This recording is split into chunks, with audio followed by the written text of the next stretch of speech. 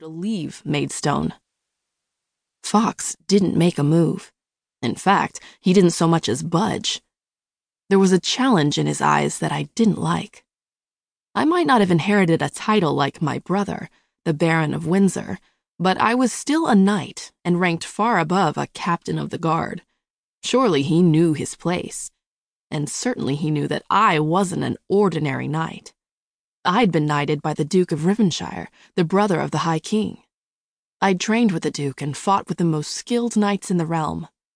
I was one of the best. Fox's lips finally pulled into a tight smile that said he did know his place, but resented it, thought he deserved more, and likely took whatever he could to advance himself, regardless of those he hurt. "I'll look forward to returning, Sir Bennet." His emphasis on Sir was derisory, as though he didn't consider me worthy of his respect. "And when I return, I'll take great pleasure in ushering you out at sword point." Without another word, the captain spun and strode from the chamber, his footsteps echoing ominously. Once he was gone, I exhaled a long breath and sheathed my sword.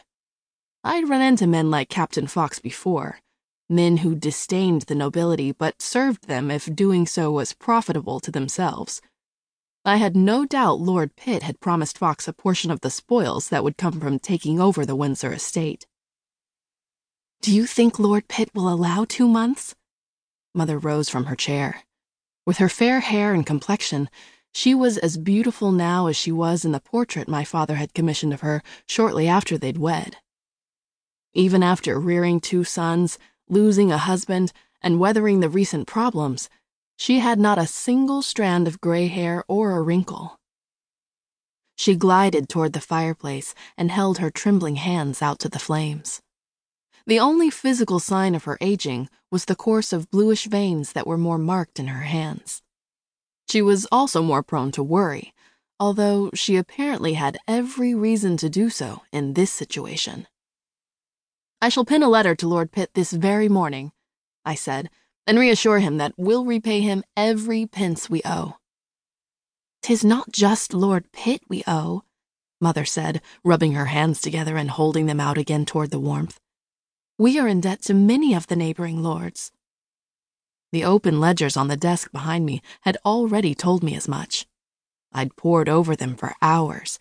In fact, I'd done little else since arriving home 2 days ago. I jabbed my fingers through my hair, then ran my hand over the scruff that had formed on my cheeks and chin. I did so to hold myself back from storming into my brother's chamber and punching him full in the face like he deserved. It didn't matter that he'd suffered unspeakably this past year. That was no excuse for squandering the family's fortune. Aldrich's been a fool. I couldn't keep my frustration from lacing every word. Both Mother's head and shoulders drooped.